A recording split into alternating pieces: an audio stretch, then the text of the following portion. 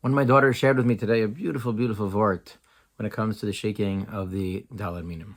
We know that we take the lulav and the esrog and the hadassah and the aravos, and together we're shaking them. In particular, we shake it the nanuim during halal in all directions. When we say Hodu Hashem Kitov, when we say Ana Hashem Hoshina, we shake the lulav. We also in the Chazal tell us that there's different symbolism that is tucked away in looking at the daled minim, whether it's all of Klal Yisrael, the different types of Jews, or different parts of the body, the lips and the eyes and the heart and the spine. All of those things come together.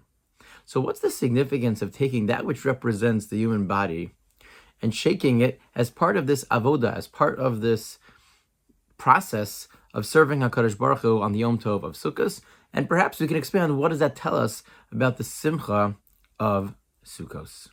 And the suggestion was that we turn to HaKadosh Baruch Hu, and we say to HaKadosh Baruch Hu, in a vacuum, I would love not to be shaken at all. I would love to be able to determine where I should sit and that things should be fine.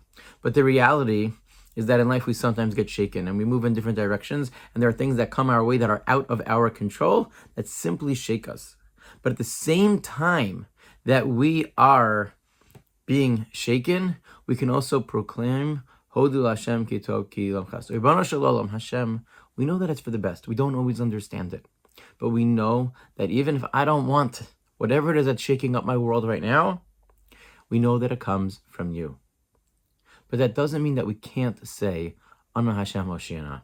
And we can't still turn to HaKadosh Baruch Hu and say, please Hashem, please save me from it. Bring me back to that point of menuchas nefesh. Bring me back to that point of calm. And that's part of the nanuim of the Yom Tov of Sukkos, is that Sukkos is this moment where we take a step back, we look at everything that's happening, and we realize that it all comes from HaKadosh Baruch Hu. And maybe that's what leads to it being Zman Simchaseinu. There is no greater simcha than simply the realization that we have a close relationship with HaKadosh Baruch Hu, and that whatever comes our way, we can hold on to that connection. It's a connection that we've been working on fostering over the past weeks in Elul, with Rosh Hashanah, culminating perhaps on Yom Kippurim and Ne'ilah, and we have this closeness to HaKadosh Baruch Hu, and we grab onto it, and we turn to HaKadosh Baruch Hu on Sukkos, and we say that we are with you no matter what. But please, HaKadosh Baruch Hu, save us, allow us to be able to experience your glory and with all of your brachos in a way that even we can perceive it as being besimcha as well.